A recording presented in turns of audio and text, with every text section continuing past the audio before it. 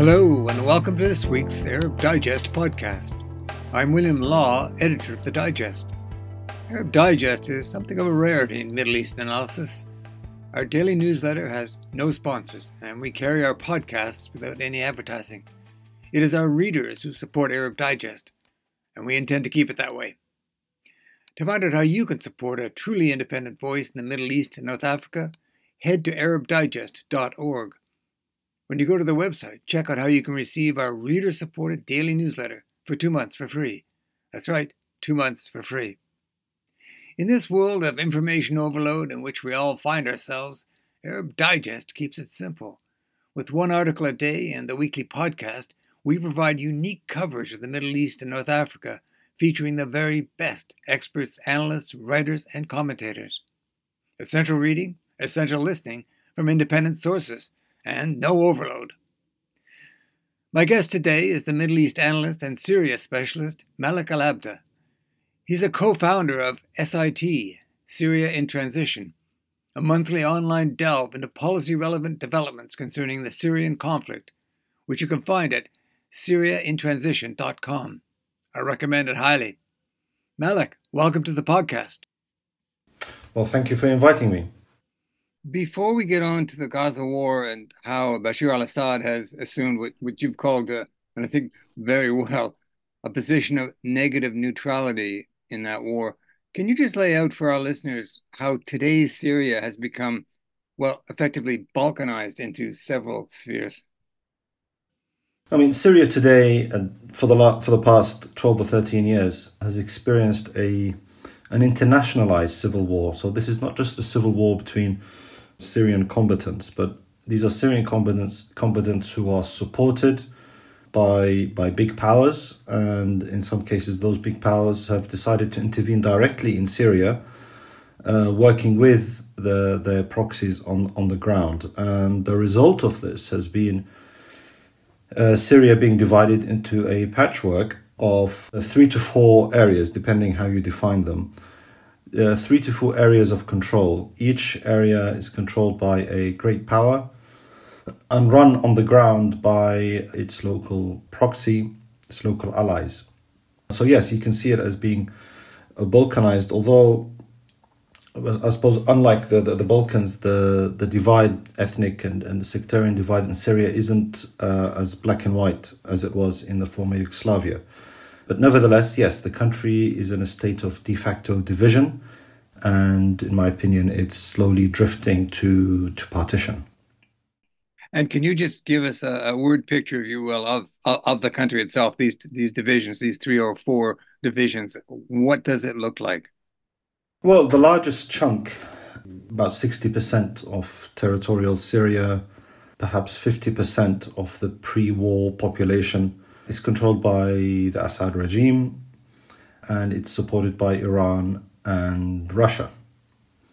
The Russians, of course, have their main base along the Syrian coast, and the Iranians have various areas of influence where they have a particularly strong military presence. Eastern Syria, Deir ez-Zor, for example, south of the capital Damascus.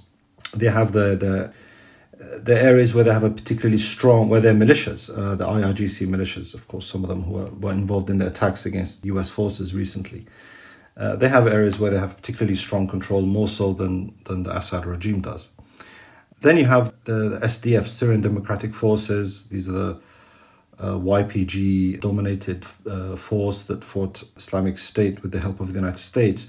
These are Kurdish majority force, although there is many Arabs who are fighting within the SDF. But it's the YPG dominated which is a Kurdish force affiliated to or linked to the PKK. PKK, that's the Kurdish militia deemed a terrorist organization by the Turks. And that controls about 30% of territorial Syria and roughly around 15% of the population.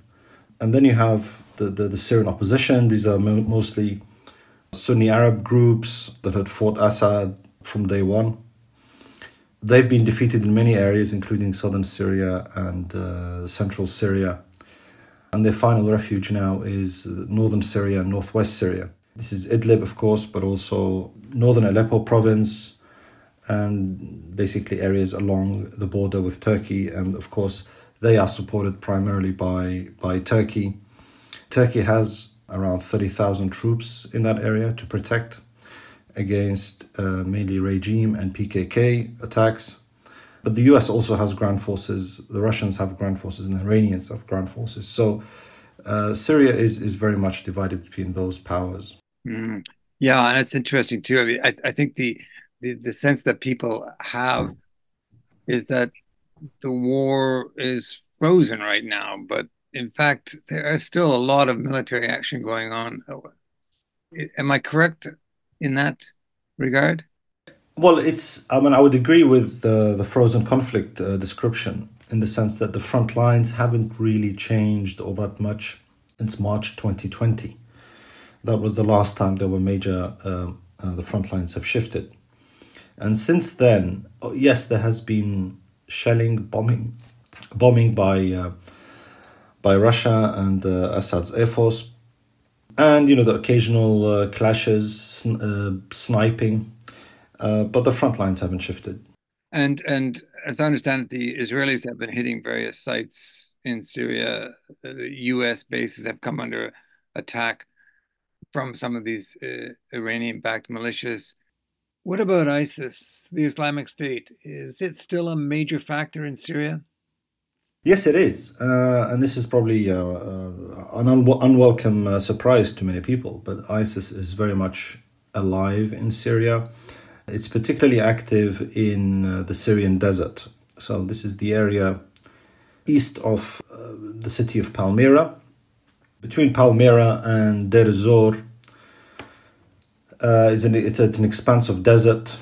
In Arabic, it's called the Badia, and they are still there. They are hiding out in mountains in the huge expanse of desert, and they are carrying out, I would say, almost daily hit and run attacks against regime forces and Iranian militias. And it's a big problem because as far as the regime is concerned, there is a steady stream of body bags, and a lot of it is coming from that specific area. So Assad forces are taking a lot of casualties, and of course there are those camps that have been set up that are guarded by the SDF. Some people say these are just breeding grounds for more ISIS fighters. Yeah, these are the camps controlled by the SDF. I mean, this is an intractable issue. How do you deal with these people? Is there a way to de-radicalize them? And there have been attempts to do that. It's a very difficult situation. But also, these camps are also a card in the hand of the SDF, in the sense that should the SDF collapse, then thousands of ISIS fighters will be let loose, and that will be disaster for everyone. Okay, well, I thank you for setting the stage for us, Malik. It's without doubt a grim stage. But let us move on now to the Gaza war, another grim scenario. How is Bashar al-Assad using the war to buttress his position, or what you refer to as his stance of negative neutrality? Yeah, I mean, from the outset, let's just say this: Assad doesn't really have much love for Hamas, and in the past he's said pretty nasty things about them. Because Hamas's position on Assad hasn't always been consistent. In the beginning of the Syrian uprising, 2011, 2012, until quite recently, actually, they were initially quite supportive of armed opposition groups. They even trained some armed opposition groups in northern Syria. And their position was somewhat ambivalent. And there was a lot of sympathy within Hamas rank and file for the Syrian revolution. That position shifted as Assad gained more ground and he appeared to be the winner of that war. And they recently normalized relations with Assad. However, Assad hasn't forgiven Hamas for its perceived treachery. And so therefore, Personally, I think that probably Assad is privately, probably quite gleeful at the way that Israel is degrading Hamas's military capability. But that's a side issue, or let's say side note. What there has been in Syria is no solidarity with Gaza, at least nothing public. There have been no demonstrations in Damascus in solidarity with Gaza, which is rather strange because Syria is part of the resistance axis, and you would assume that at least vocal solidarity would be forthcoming, but it hasn't. And instead, there have been demonstrations in solidarity with Gaza in places like Idlib. So that's the irony. So that's the first thing. There's been no vocal solidarity. On the military side, there have been a few, let's say, badly aimed rockets and mortar rounds landing in empty fields in the occupied Golan Heights, but nothing more. And there have been, rumors, and probably nothing more than rumors at this stage, that Assad may have even passed on intelligence about the IRGC in Syria to Israel in return for Israel, let's say, not targeting the Assad regime. And again, this is widely speculated. Even Iranian press have suggested that this might be the case, and especially in relation to the most recent assassination of high-ranking IRGC commanders in Damascus. Let me just step in there, Malik. Have I got this right that Assad supplied the coordinates to the Israelis that took out this IRGC intelligence unit in Damascus? That's what's being rumored, yes. Obviously, there's probably no way that anyone can definitively attest to that. But it's not the first time. And there have been historic cases where, for example, Imad Maghniya, the famous Hezbollah commander, who was also assassinated in Damascus in quite suspicious circumstances. And it is widely believed in certain circles that the Assad regime at the time did cooperate with Israel in return for easing of sanctions and rehabilitating Assad post-Hariri assassination. So there's the idea that Assad might be covertly cooperating with Israel to achieve certain goals, mainly related to his own survival, is not an outlandish idea or an idea that can be easily dismissed. There are historical precedents for this. Well, that's an intriguing thought to add to what is already a pretty devious and complicated equation. And as you say, Israel does have form. And presumably the reason why there are no protests in support of the Palestinians in Damascus is because the people might be very supportive, but if they were to protest, then they'd feel the full weight of the reprisals from the regime. Would that be right, Malik? Well, I mean, in regime areas, you just can't organize a protest without it being officially sanctioned. That would just be suicidal to actually spontaneously decide to do a protest. So if the protest is going to happen, it has to be organized by either the Ba'ath Party or some kind of pro-regime labor union or student association or something like this. And so you just cannot organize a spontaneous protest in solidarity with Gaza in regime areas. That's just not possible. You're listening to the Arab Digest podcast with me, William Law, and Syria in Transitions, Malik al-Abdeh. The Digest is a truly independent voice on the Middle East and North Africa. No advertising and no sponsors. In the information overload world in which we all find ourselves, Arab Digest keeps it simple. One article a day and the weekly podcast from top experts, analysts, writers, and commentators. Essential reading, essential listening from independent sources, and no overload. Check us out on arabdigest.org. When you go to the website, be sure and look out for the offer of a free 2-month trial to our reader-supported daily newsletter.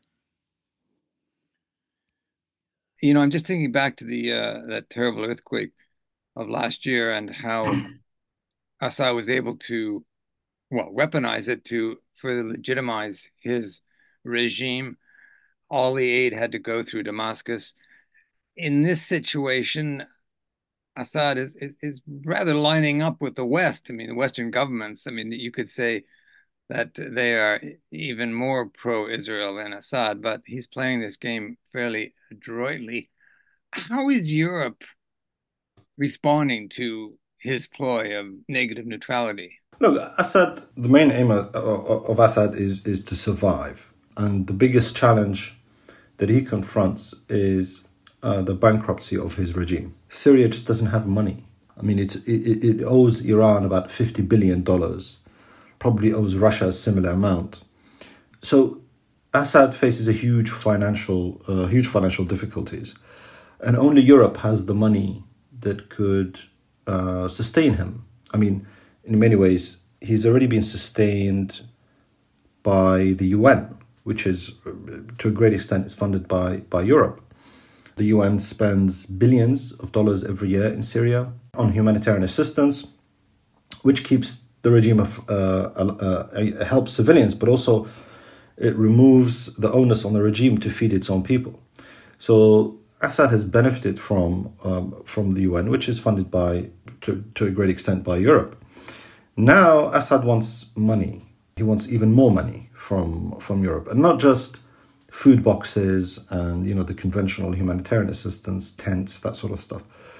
But he wants Europe to fund Syria's reconstruction, because the way that he sees it, the way that people in the regime see it, Europe is complicit in the destruction of Syria because it supported these armed opposition groups, or at least encouraged many of them.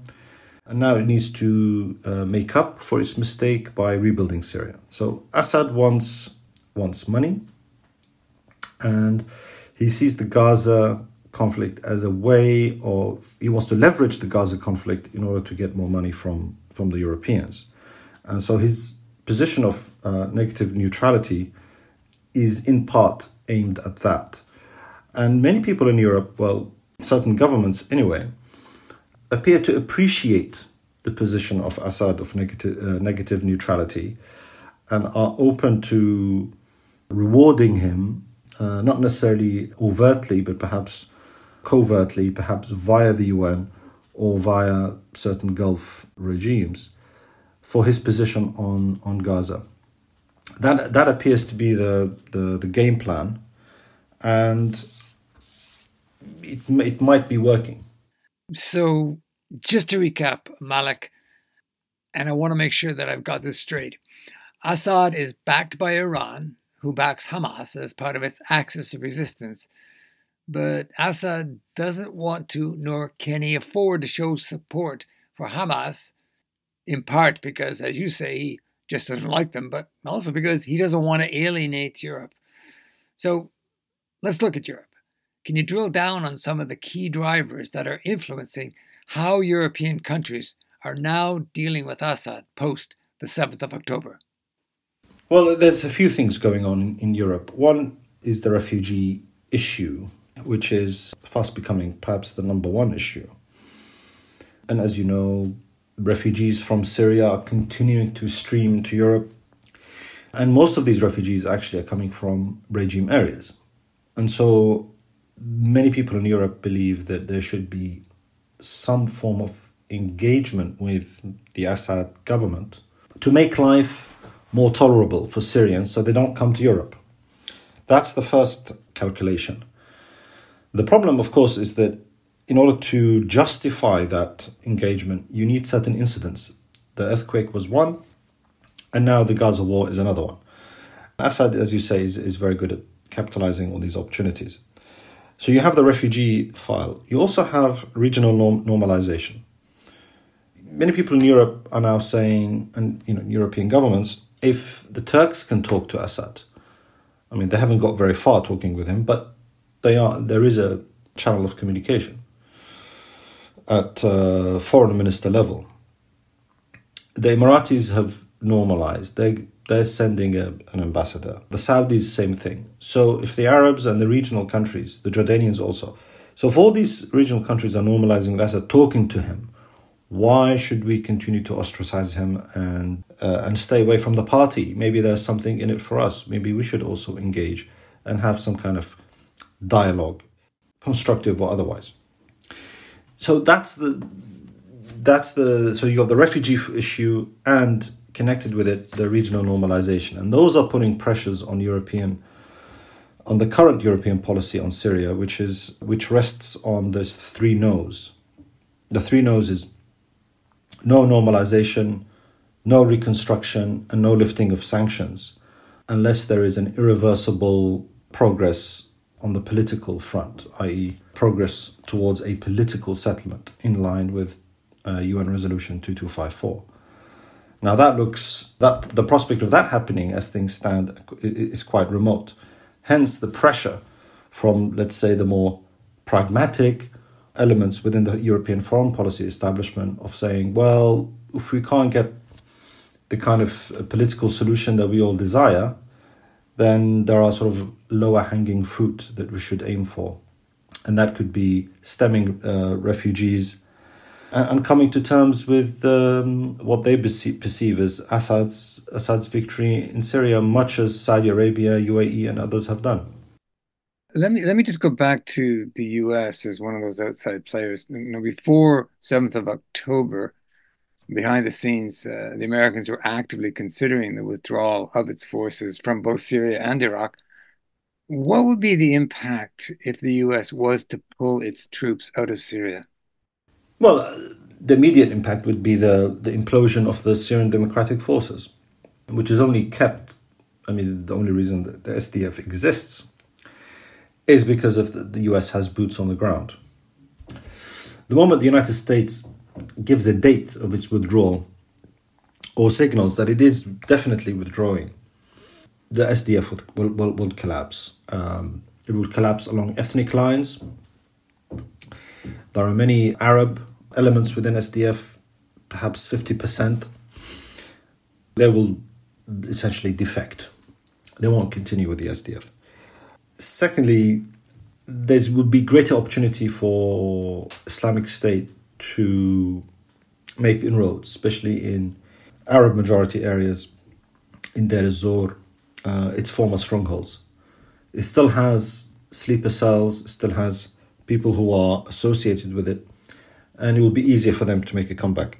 But perhaps on a sort of geopolitical level, the most important result of US withdrawal will be the expansion of Iranian power.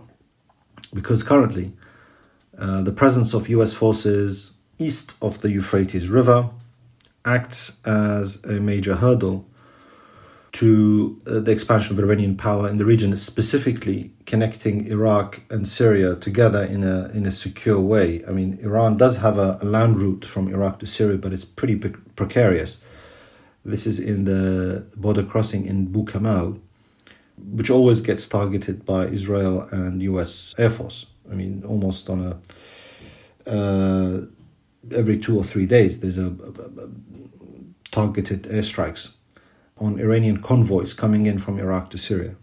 Now, should the US withdraw, then there will be no more hurdle to Iran linking Iraq, which is already under strong Iranian influence, and Syria, also under strong Iranian influence. And so Iran's position in the region will be greatly enhanced. That will be the main outcome of a US withdrawal. Yeah, one wonders if the policymakers in the Pentagon and in the White House are realizing the implications of a withdrawal. But just finally, Malik, if we project, I don't know, 5 years from now, what sort of Syria do you see emerging? Will it be stable, unstable, secure, insecure, balkanized, united? What do you think the likely trajectory of this frozen war is likely to be? Well, as things stand, as I always say, Syria is no longer a political term, it's now a geographic term. Because when you refer to Syria, you could be referring to any one of 3 regions within Syria that are controlled by different external actors. I think that phenomenon, which is the de facto division of Syria leading to some kind of partition, that's likely to continue well into the medium term. Because I don't think that Turkey, at least for the next 5 or so years, I don't think Turkey will withdraw from Syria in the way that many people believe it will. The Turkish game in Syria is much deeper than what people in the West imagine. Russia, of course, has a relatively low-cost presence in the Eastern Mediterranean, thanks to its bases along the coast, Syrian coast. So it's not leaving anytime soon. And of course, perhaps the country with the deepest game in Syria is Iran, which has been able to penetrate Syrian society at really extraordinary levels. And Iran isn't leaving Syria either. The only country that maybe is wavering or might leave, which will change the way the composition of Syria, the power structure, is the United States. I'm skeptical that the United States will withdraw from Syria. I think the geopolitics of it will, regardless of who's US president this time next year, the geopolitics will impose a certain reality on decision makers in Washington. And I don't see the United States abandoning Syria in the way that people think it can, without serious loss of face, and more importantly, having an impact on US allies in the region, principally Israel. So I see Syria almost sleepwalking into de facto partition. I just don't see Syria surviving as a unified, centralized political entity. And all of the sacrifices that the people of Syria made in attempting to remove the dictator, will have come for naught? Well, not exactly. You can say that they've gravely weakened the dictator to an extent that he can no longer claim to be the ruler of all of geographic Syria, or what used to be termed political Syria pre-2011.